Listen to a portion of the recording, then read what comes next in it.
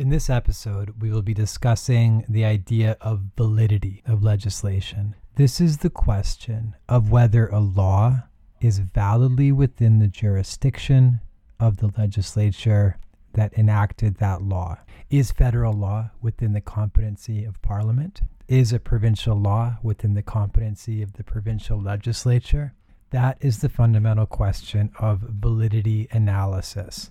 Is a law valid? How we determine if a law is valid is we use an approach that is called the pith and substance analysis, the pith and substance doctrine. And this asks fundamentally that you characterize a law and then classify it to see if it falls within one of the heads of power granted to the government that enacted it, the federal or provincial legislature. At the outset, we have to think about the division of powers in the Constitution Act 1867. These are found in sections 91 and 92 of the Constitution Act 1867.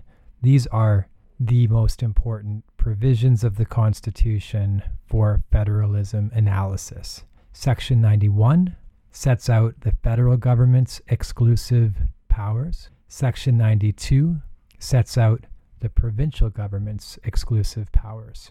We will be going through a number of specific heads of power next class. In this class, we're not going to get into the nuances of what the different heads of power contain, except to refer to it while we're discussing a few of these cases. We will, however, get into that question next class.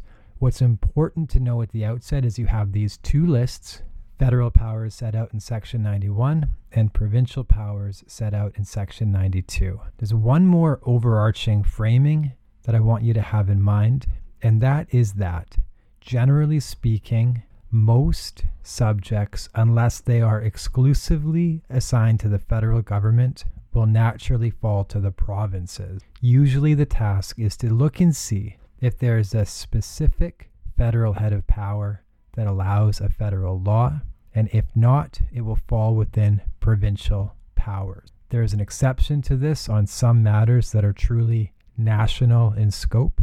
We'll talk about that when we talk about the trade and commerce power and the peace, order, and good governance, the peace, order, and good government power next class. But for today's purposes, have that in mind, that you have specific powers given to the federal government and the balance of the powers go to the provincial government. So what is this pith and substance analysis? Well, it asks that you characterize the legislation and then categorize the legislation. Characterize, categorize. And when you're characterizing the legislation, what you're looking for is the main thrust, the dominant purpose of the legislation. That is the essence of the pith and substance doctrine that we're going to explore in greater detail shortly. At the outset, though, before I get into that, I want to mention also the trend in the jurisprudence is away from an idea of watertight compartments and towards flexible modern federalism. The difference is the watertight compartments idea is that you have these different heads of power and they are exclusive. Things fall into one head of power, generally speaking. That idea held sway for the early portion of federalism analysis. That idea has given way to a new modern federalism that is more flexible and allows for significant amounts of overlap between federal and provincial law. This is the idea that the same law may be in one sense federal and one sense provincial. What I mean by one sense is I mean that one aspect of the law may fall properly within federal jurisdiction, while another aspect of the law falls within provincial jurisdiction. And when that happens, both levels of government can legislate in relation to the subject. I'll give you an example. Dangerous driving has both federal and provincial elements. In Canada, Unlike some other jurisdictions like the United States, other federal jurisdictions, criminal law is national. The criminal code is a national document, a national law. There are criminal code offenses against dangerous driving. Dangerous driving has a criminal element that's regulated federally. Licensing, your driver's license and your ability to get car insurance, those are provincial matters. And of course, dangerous driving can affect your ability to hold a license and can affect your insurance.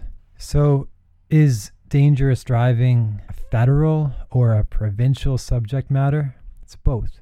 That is the outcome of this flexible modern federalism, where the same thing can have a federal element and a provincial element. Both federal and provincial legislatures can pass legislation in relation to dangerous driving.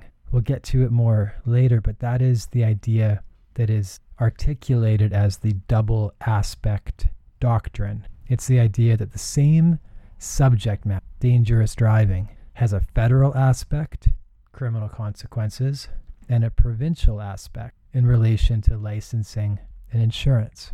So that is the dominant tide, the dominant idea in federalism now. Flexible modern federalism that allows for overlapping legislation in many areas. It is not absolute, as we will see when we talk about the securities reference. But as a general rule, that's the idea you want to have. And this flexible modern federalism that allows for overlap exists despite the fact that the language of Section 91 and 92 assigns powers exclusively to the federal and provincial legislatures respectively. It's this language of exclusivity that gave rise to the watertight compartments approach. However, notwithstanding that language in the Constitution, the courts have evolved into this flexible, modern federalist interpretive approach. And you have to think, courts changing their approach to interpretation of the Constitution. How can they do that? Well, that's the living tree idea in action, to tie it back to the themes discussed at the outset of this lecture. And a great case to jump into that explains many of these ideas and expands on many more is the securities reference. This is a decision of the Supreme Court of Canada. You'll see it's written by the court. Many decisions are written by one particular judge, but sometimes the court assigns a decision to the court as a whole, to all the judges together. They don't tell you who wrote the decision. They do this to signify a special strength and unity on important matters. And this was an important matter. This was a reference question put to the court by the Harper government, who wanted to impose a national securities regulator. And this was a big deal because securities, financial securities, effectively stocks, bonds, other financial instruments, and the trading thereof was always a provincial matter. This is a large industry, as you know, and the idea that the federal government was going to take over an industry that had traditionally been provincial was a big deal. This is a big change to the federal balance of powers. But the federal government said, look, things have changed. Things have changed significantly. This happened in the wake of the financial crisis of 2008. And there was an understanding that the economy as a whole was put at risk by frailties in the securities market. So you see at paragraph 2 of the decision a description of what was proposed. The court said, the proposed Securities Act represents a comprehensive foray by Parliament into the realm of securities regulation. If validly adopted, it will create a single scheme governing the trade of securities throughout Canada, subject to the oversight of a single national securities regulator. Big deal.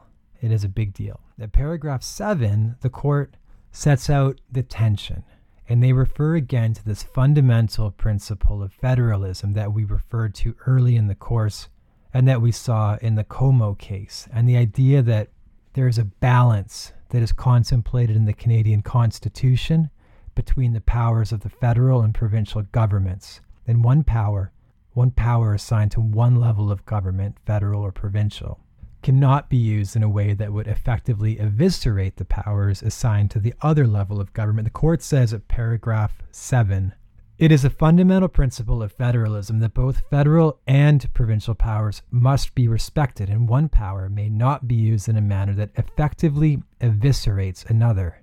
Rather, federalism demands that a balance be struck, a balance that allows both the federal parliament and the provincial legislatures to act effectively in their respective spheres. Accepting Canada's interpretation of the general trade and commerce power would disrupt rather than maintain that balance. Parliament cannot regulate the whole of the security system simply because aspects of it have a national dimension. The court goes on to explain that cooperative federalism is when the two levels exercise their respective powers harmoniously. The court notes at paragraph 9, it is open to the federal government and provinces to exercise their respective powers over securities harmoniously in the spirit of cooperative federalism. And then at paragraph 10, the court makes an absolutely key point about federalism and about judicial review on federalism grounds, on the division of powers grounds. That key point is the court says this is not about doing what is optimal. They will sacrifice, if necessary, efficiency for the sake of maintaining a federalism balance. The court notes, at this juncture, this is paragraph 10, it is important to stress that this advisory opinion because it's a reference put to the court by the government. This advisory opinion does not address the question of what constitutes the optimal model for regulating the securities market. While the parties presented evidence and arguments on the relative merits of federal and provincial regulation of securities, the policy question of whether a single national securities scheme is preferable to multiple provincial regimes is not one for the courts to decide. Accordingly, our answer to the reference question is dictated solely by the text of the Constitution, fundamental constitutional principles, and the relevant case law. And they get into those relevant principles later in the judgment, and I want to point especially to where they get into the federalism principle. Again, this is the idea that there is this federalist balance that was part of the bargain of Confederation and that can't be upset in a significant way, because that would undo the deal that was Canada coming together with Quebec and Ontario joining, despite their significant differences, joining with two other provinces as well. And the court notes at section 54 the primacy of sections 91 and 92, those sections I mentioned earlier. That division set out in those sections is, the court notes, the primary textual expression of the principle of federalism in our Constitution, which was agreed upon at Confederation. And the court next notes, again, coming back to the fundamental structure of government we talked about in the first few lectures in the first quarter of the course, the court notes the idea that if you're going to have a federalist structure, this necessarily implies someone to resolve disputes. That someone is the impartial judiciary. The court notes at paragraph 55, inherent in a federal system is the need for an impartial arbiter of jurisdictional disputes over the boundaries of federal and provincial powers. And the court then discusses that watertight compartments idea that I had raised at paragraph 56. Just briefly, actually, before I talk about paragraph 56. So again, here we are discussing a decision of the Privy Council. And it's important, I think, to just be absolutely clear on the different entities that can be referred to as the Privy Council in the Canadian public law framework. The reference you're going to hear on paragraph 56 is to the Judicial Committee of the UK Privy Council. This is the predecessor to the UK Supreme Court. It's the highest court in England, in the UK, and it was, until the appeals to the Privy Council were abolished, also the highest court in the Canadian framework. That is not the same as the Privy Council we discussed when talking about Cabinet. There, you remember, we talked about this broad Privy Council for Canada, not the Privy Council for the UK, but the Privy Council for Canada. There was the broad group that included honorary members and chief justices, etc. And then there was the important subset of that group, Cabinet, the committee of the Privy Council for Canada. So a bit confusing. You have the UK Privy Council, the judicial committee thereof, that is this highest court for a part of Canadian history. You have the Privy Council for Canada broadly, which is a ceremonial entity. And then you have Cabinet, which is a subset of the Privy Council, the committee of the Privy Council. So I just wanted to say that in case this is getting confusing with all these Privy Councils flying around. But let's get back to paragraph 56, where the court addresses that watertight compartments idea. The court notes the Judicial Committee of the Privy Council, which was the final arbiter of Canada's constitution until 1949, tended to favor an exclusive powers approach. Thus, Lord Atkin, in 1937, famously described the respective powers of Parliament and the provincial legislatures as watertight compartments. The court goes on to note, though, that even the Privy Council recognized federal and provincial aspects overlap, and that this famous metaphor comes up again, that the Constitution must be viewed as a living tree capable of growth and expansion. And the court goes on to note that this metaphor is a preferred approach, ensuring that Confederation can be adapted to new social realities, that the balance of powers can be adapted to reflect social realities.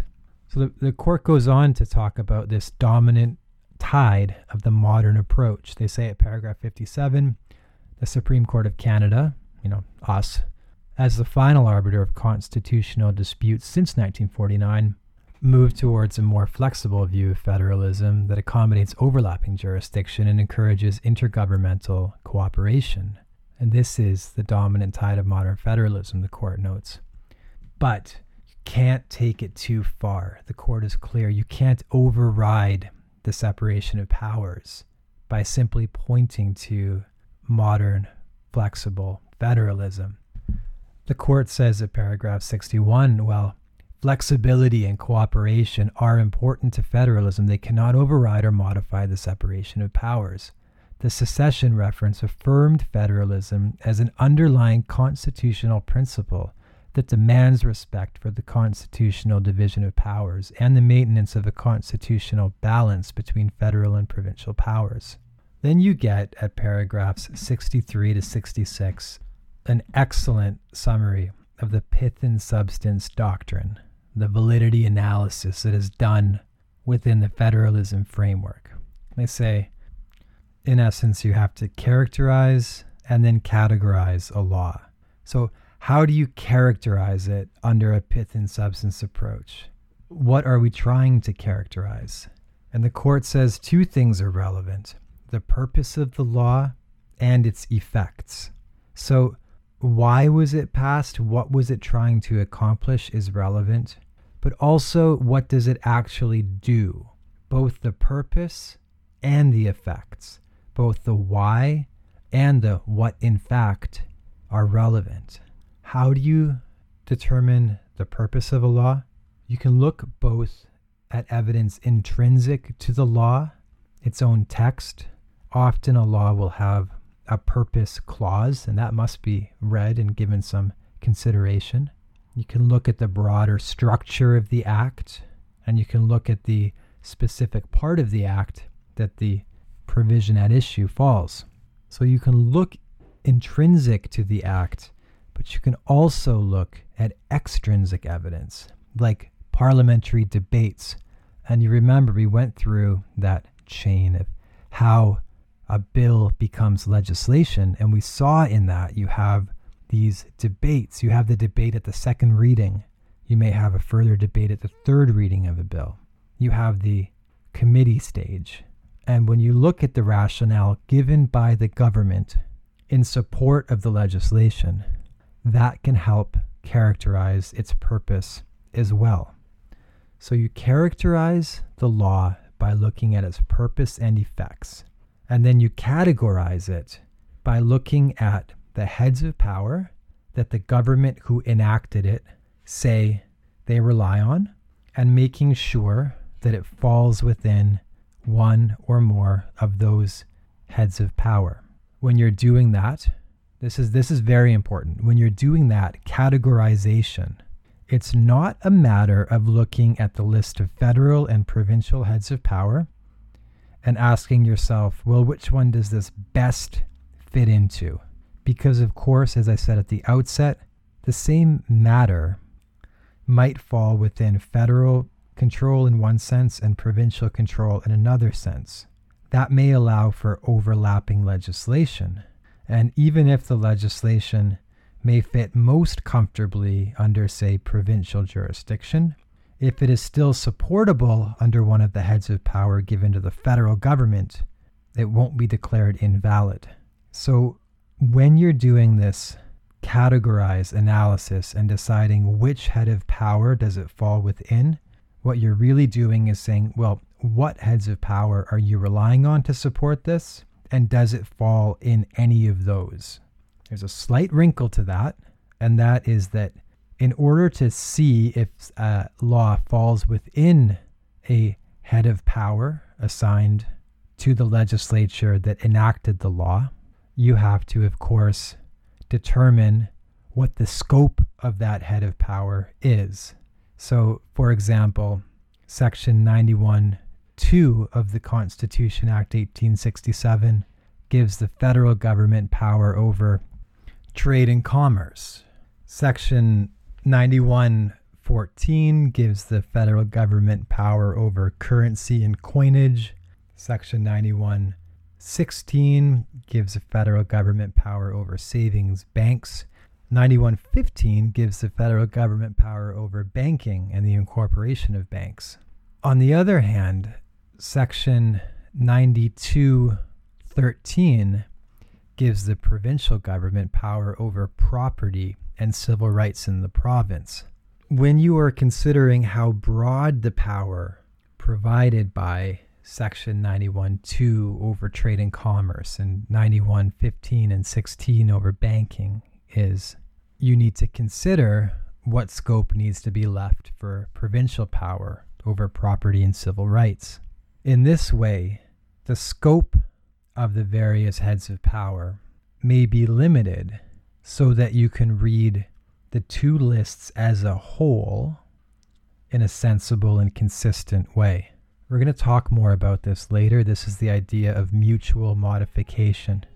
We'll come back to that in the third component of today's lecture, the third podcast. So, really key passage to read is paragraphs 63 through 66 of the securities reference. This is as concise of an articulation of the pith and substance doctrine as you're going to find. So I'll go through it.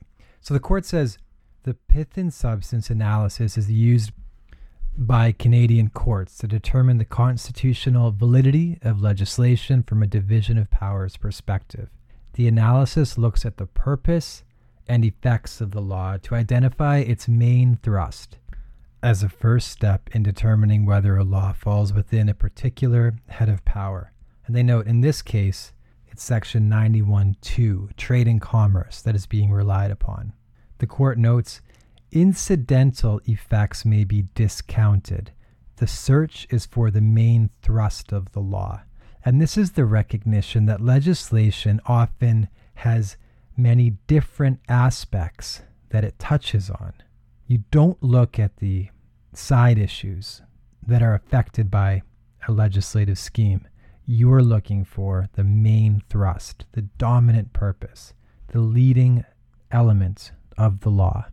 What do they mean by incidental effects? For example, the Federal Fisheries Act is federal legislation aimed at protecting fish and the resource of fish for Canada.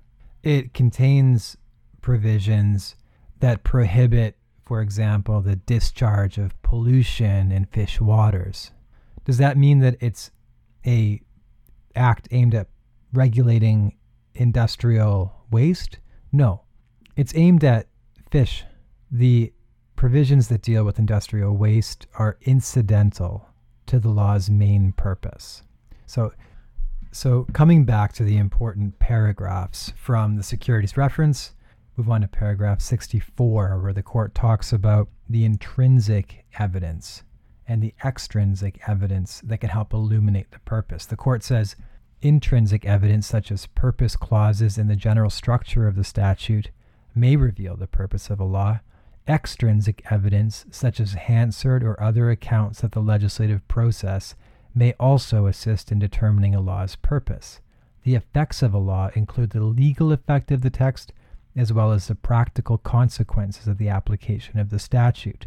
Okay, there's a bit to unpack there, so I'm going to go through that. When they say Hansard, this is an important term to know. Hansard just means the official record of the debates in the legislatures, in the provincial legislatures, as well as in Parliament. When they say the effects of a law include the legal effect and the practical consequences, what they're getting at here are two subtly different things. The legal effect is directly what legal consequences arise from the application of this law. The practical consequences are what real-world things follow from that. And I'll give you an example. There has been an ongoing effort in the United States to limit legal abortion. One method that is done is to make laws that on their face appear not to be aimed at regulating abortion, but are in fact passed for that purpose. So, for example, one state said that in order to perform medical services, including abortions, your hallways must be at least some width, say 8 feet wide. Now, the reason they did this was that abortions were not being performed in hospitals, but in smaller clinics, which didn't have these big, wide hallways that you would need to have stretchers passing each other and sort of busy hospital goings to and fro that you might expect. And so the legal effect of this law was simply to regulate hallways within medical service providers in that state. The practical effect was to make the places where abortions had been provided no longer able to do so. So this is a place where the legal effect, the direct legal consequences of the law, are not as important as what the practical effect of those consequences will be in the real world. So that's the paragraph 64. Moving to paragraph 65 of the securities reference, the court says, after analyzing the legislation's purpose and its effects to determine its main thrust, that's after the characterize stage of the analysis, the inquiry turns to whether the legislation so characterized falls under the head of power said to support it, the classification stage. Characterize, classify. You classify or categorize. This may require interpretation of the scope of the power said to support it. If the main thrust of the legislation is properly classified as falling under a head of power assigned to the adopting level of government, the legislation is intra vires invalid. So intra vires means within the jurisdiction. And finally, the court recognizes this idea that the same subject may have both federal and provincial aspects. And this means that federal law may govern from one perspective and provincial law from another. A federal law can pursue an object that in pith and substance falls within Parliament's jurisdiction, while the provincial law pursues a different objective that falls within provincial jurisdiction. And this idea, this concept, is known as the double aspect doctrine, and it allows for the concurrent application of both federal and provincial legislation. So these are the key parts of the securities reference that I want you to know for this pith and substance analysis, the idea of how do we go about assessing the constitutional validity of legislation. We're going to come back to the securities reference in the next lecture to talk about the result and to talk about why this national securities regulator was found to be outside of federal jurisdiction.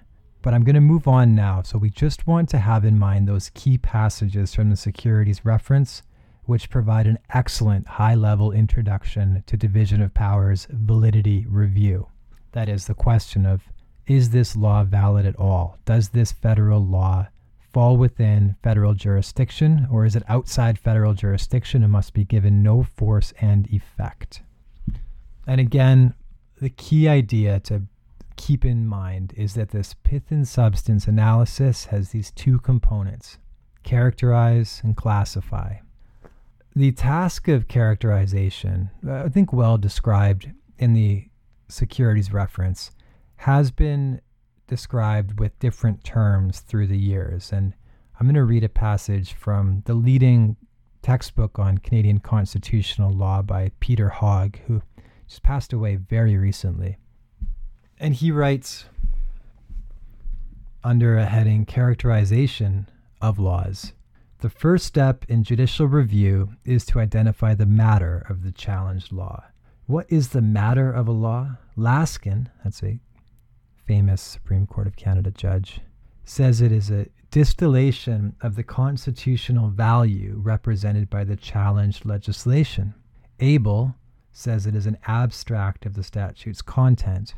Liederman says it is the true meaning of the challenged law. Mundell says it is the answer to the question, what in fact does the law do and why? Justice Beetz says it is a name for the content or subject matter of the law. Other judges have sometimes said that it is the leading feature or true nature and character or the main thrust of the law, but usually they have described it as the pith and substance of the law. The general idea of these and similar formulations is that it is necessary to identify the dominant or most important characteristic of the challenged law. So that last sentence, the general idea of these and similar formulations is that it is necessary to identify the dominant or most important characteristic of the challenged law, is a commonly cited description of what the characterization stage of the pith and substance analysis is getting at. And as I said when discussing the securities reference excerpts, and as is clear in that passage from Hogg, it's a question of looking at both the purpose and effect of the laws. The purpose and effect. And you want to think why the purpose is so important is the fact that purpose plays this role in the analysis explains why federal and provincial legislatures, who sections 91 and 92 say each have exclusive powers, can pass functionally identical legislation. Why can they do laws? Why can the federal and provincial legislature each pass laws that have the exact same effect? That would seem to suggest that their powers are not exclusive. Well, that can be possible when they pass the law for a different purpose. A great example are Sunday closing laws. These are laws that say stores must be closed on Sundays. Growing up, when I grew up in the 80s, they were around. There was a bunch of places where there was a law that said you couldn't have your store open on Sundays. There were both federal and provincial laws that mandated Sunday closing. They had the exact same effect that stores had to be closed on Sundays. Why could both the federal government and the provincial government accomplish the same thing, pass a law with the same effect? A different purpose. The federal purpose was morality, and you're allowed to regulate moral issues through the criminal law power. And until the Charter of Rights and Freedoms was passed, there was no limitation on your ability to impose religious morals through the criminal law. Judeo-Christian, in this case, explicitly Christian morals through the criminal law. So the federal government, to uphold morality, to uphold a Christian morality, said nobody shall work on Sunday, it'll be the Sabbath, it'll be the day of rest. Now, the provinces came at these Sunday laws from a different angle. Provinces said, it's a labor issue. Having a mandated day of rest has positive outcomes for the labor force. This is not a morality issue, but this is regulating working conditions and labor within the province. That, as we'll see, is squarely within provincial jurisdiction. So these two laws both deal with Sunday closings, both have the effect of saying you have to close on Sundays, but one is doing it to impose Christian morality, the other is doing it to give labor a rest. They both fall validly within the legislative power of the legislature that enacted them. The moral law falls under the criminal law power of the federal government. The labor law falls under the property and civil rights power of the provincial government. There's another case where there was a ban on the sale of baby seal furs. Ordinarily, the sale of goods is regulated provincially, and the federal government can't ban the sale of a particular good. In this case, though, the court said no, that's aimed at fisheries protection, which is a federal matter. And then, as I mentioned, in the question of effect, generally you're just looking at the direct legal effect. What does this law say must happen or can't happen or may happen? However, sometimes the practical consequences of the law are not immediately apparent from the law itself, but can still play a role in characterizing the true nature of the law. For example, there was a case where there was a severe tax on iron ore that was placed that made it uneconomical to sell iron ore outside of a province. Now, the direct effect was simply to impose this tax. But when the court looked at the actual practical consequence, they said this is aimed at, the effect of this is dramatic on interprovincial trade and the direct regulation of interprovincial trade. We'll see that when we get to the scope of the heads of power next class. The actual regulation of interprovincial trade is a federal matter. So this tax had such a dramatic effect on interprovincial trade, it fell outside the provincial jurisdiction. Generally speaking, though, here's a very important point. While we look at the effect of a law, both its direct legal effect, what exactly does this law say can or can't happen, as well as the practical consequences of applying the law, we do not look at the efficacy of the law. We look at the effect, not the efficacy. Efficacy means how well does the law accomplish its purpose. It's not for the courts to sit back and say, I see what you're trying to do, but boy, you didn't do it very well. It's the legislature's job to decide how it's going to accomplish its purpose. And the court won't find a law invalid on a division of powers basis merely because it won't be effective in accomplishing its valid federal or provincial purpose. This may come into play later when we talk about charter analysis in some ways, but in division of powers, you want to think it's effect, but it's not efficacy. It's not how effective the law is going to be. So what is the legal effect of the law? What are the practical consequences of applying that law? Fair game. How well designed is the law? Is it really going to get done what it ought to get done? That's not a reason to find a law unconstitutional on a division of powers basis. Okay, one more idea to throw out there, and this is the idea of colorability. I mentioned this in a previous lecture as something that's coming. Colorability is the idea where you pretend to do something for one reason, but you're actually doing it for another reason. I mentioned the abortion issue with the hallway width. That is a classic example of colorable legislation. Colorable means, I see what you're doing here. It means you are pretending to legislate for one reason. You're actually legislating for another reason. You won't be surprised to hear that the courts are reluctant to make a finding that a legislature has acted in bad faith is hiding the true purpose of its law. But they will go there. And indeed, they have gone there in Canada also in relation to abortion. In Canada, there is a doctor, Henry Morgentaler, who was an advocate for legal abortion.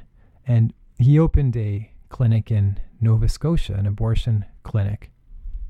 And there's a law passed that said a number of procedures must happen in hospitals, and they include, I forget the exact ones, but let's say they include surgeries and intubation and, by the way, abortions. And this was done, the legislative record made clear, directly in response to Henry Morgentaler opening a clinic in Nova Scotia, an abortion clinic. And the court said, you just put a bunch of other things on a list with abortion to make it look like you weren't targeting him, but you were. You're not really concerned with health. You're aimed at a perceived evil. You're aimed at a criminal law purpose. So this Nova Scotia provincial law was struck down. It's an example of colorability. They said, you're not doing what you are pretending to be doing. You're trying to do something else. That's the colorability idea. So the next case I want to talk about is about the second idea, the classification. Under which head of power does something fall? This is the reference regarding the Same-Sex Marriage Act. And the federal government proposed legislation that would define marriage for civil purposes as the lawful union of two persons to the exclusion of all others. This would get rid of a definition of marriage that was as between a man and a woman. The government launched a reference to the Supreme Court of Canada to determine whether the proposed law was constitutional, both from a federalism and a charter perspective. And this had happened after several provincial courts had ruled that a definition of marriage that was as between a man and a woman was unconstitutional. So the federal government stepped in and said, well, we're going to just make it clear that same-sex marriage is legal throughout Canada, but we want to make sure that this is okay from both a charter and a division of powers basis. So the law needs to be characterized, and then it needs to be classified. The characterization was very straightforward. The court said, what's the pith and substance of this law?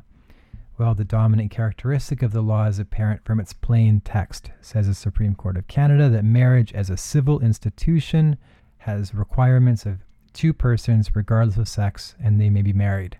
This is a very easy articulation of the pith and substance in this case.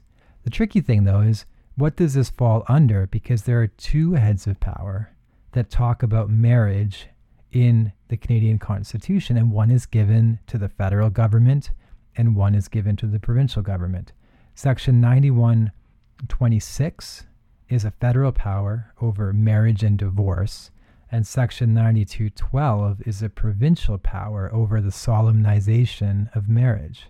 So the court says, well, how are we going to resolve these two heads of power that both deal with marriage and divorce on the one hand, and solemnization of marriage on the other?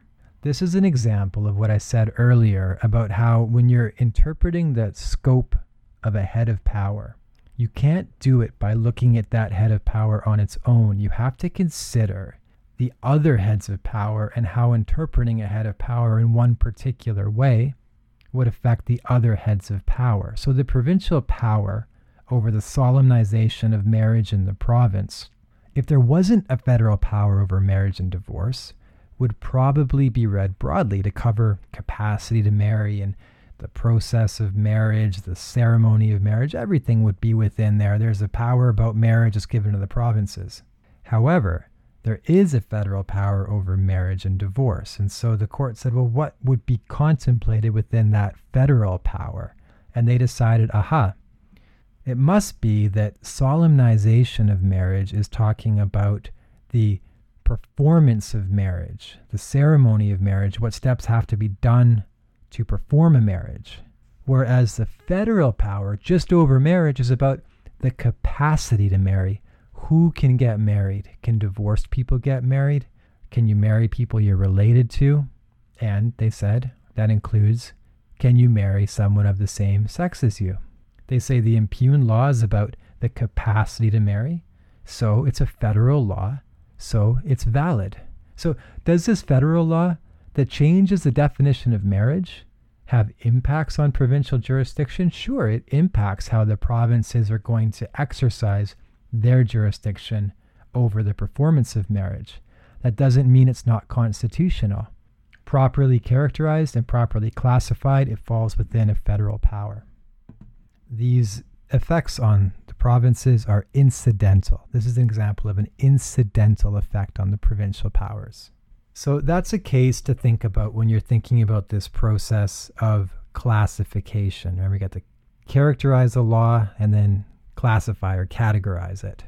The same-sex marriage shows how you're going to be thinking about these heads of powers, how you're going to be interpreting them so as to leave room for both. All right, and I'm going to move to the final two things I'm going to talk about in this part of the lecture, in this podcast. These are things that often give students trouble, maybe not as much trouble as what we're going to get to in the final podcast today, but these are things that give people trouble, and I'll go over them with some care. I'm going to talk about the double aspect doctrine and the ancillary powers doctrine. The double aspect doctrine I've mentioned a few times, and it's, I think, confusingly named as this double aspect doctrine. It makes it sound more important and complicated than it really is. The double aspect doctrine is simply a description of the fact that the same subject matter can be in one sense federal and in another sense provincial. We've touched on this already when I talked about dangerous driving. There's criminal consequences for that, and there are licensing and regulation consequences for that. You can't say dangerous driving is a federal matter, and you can't say it's a provincial matter. It's got elements of both. These Sunday closing laws have a double aspect. They fall under the double aspect doctrine. They both have a criminal morality component and a provincial labor law component.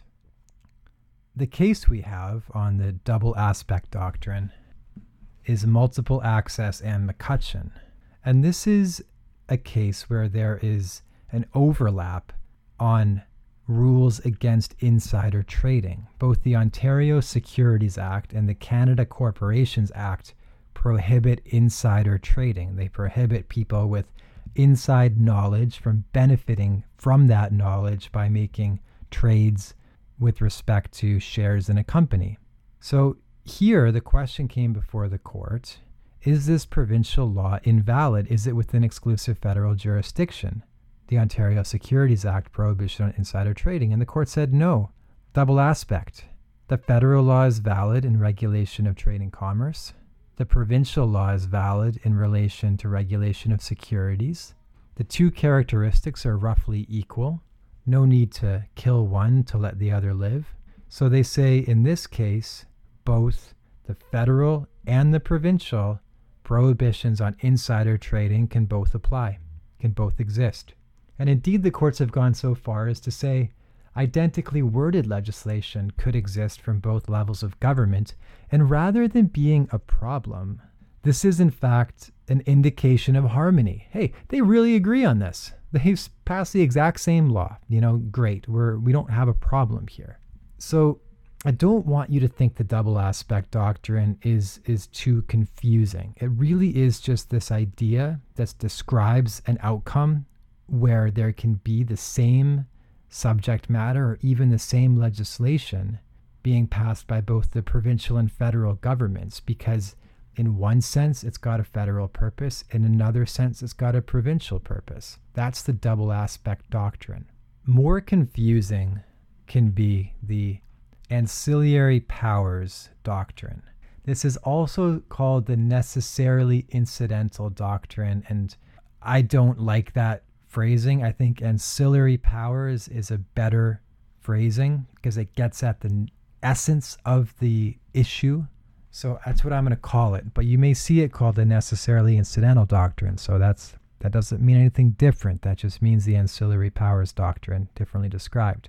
And what this deals with is when you have a broad statutory scheme getting at something. But then somebody challenges one specific part of that law. It could be just one section of that legislation and say, aha, this is not in your jurisdiction. Well, can it be saved? Can that one provision that is alleged to be outside of the jurisdiction, can it be saved and held to be valid on the basis that the rest of the act is within the constitutional jurisdiction? The court says sometimes. How you decide is this ancillary powers doctrine. And what you had in the case we have, General Motors and City National Leasing, is a classic situation to have an ancillary powers question, because you have the Combines Investigation Act. That's federal legislation. That's competition law. That's anti-monopolistic behavior, saying that companies can't frustrate the free market by acquiring a monopoly in an area. So that's valid federal law. We'll take that as a given for now. I won't explain the basis for that at this point. So you have this valid federal law. There's one provision in that law that says somebody who's been the victim of this anti-competitive behavior, somebody else's monopolistic practices, can sue. It creates a cause of action. And, just take me at my word on this, creating a civil cause of action, creating a right to sue, is ordinarily in exclusive provincial power. So someone says, well, all fine and good that the competition regulation, the Combines Investigation Act, is in federal jurisdiction, but you can't tack on a new civil cause of action. I can't be sued under the Combines Investigation Act. That is provincial jurisdiction you're stepping on. Supreme Court of Canada says no. They say, yes, we recognize that creating a new cause of action falls within provincial jurisdiction. But in this case, it is sufficiently integrated into a broader, valid federal scheme that we're going to let it stand. They say this particular section shouldn't be looked at by itself. It should be looked at in its context. And in its context, it's getting at a valid federal goal. It's getting at the enforcement of anti-competition legislation. And you see this in a lot of federal legislation. It creates a civil cause of action. It lets you sue in order to encourage enforcement. Copyright does that too. If someone's violating your copyright, you don't have to just go to the authorities. Copyright is a federal matter. You don't just have to go to the authorities and say, hey, you got to stop this guy. You can bring an action. You can bring an action using a cause of action created under the Copyright Act. And again, this is getting at that same idea that if you have a valid federal piece of legislation, you can use the mechanism of creating a civil cause of action. You can use a mechanism that is otherwise within provincial jurisdiction, creating new torts effectively to accomplish that federal goal. That's the idea. That's the big picture idea to keep in your head. The Supreme Court of Canada sets out a 4-step process for how you would approach these types of questions.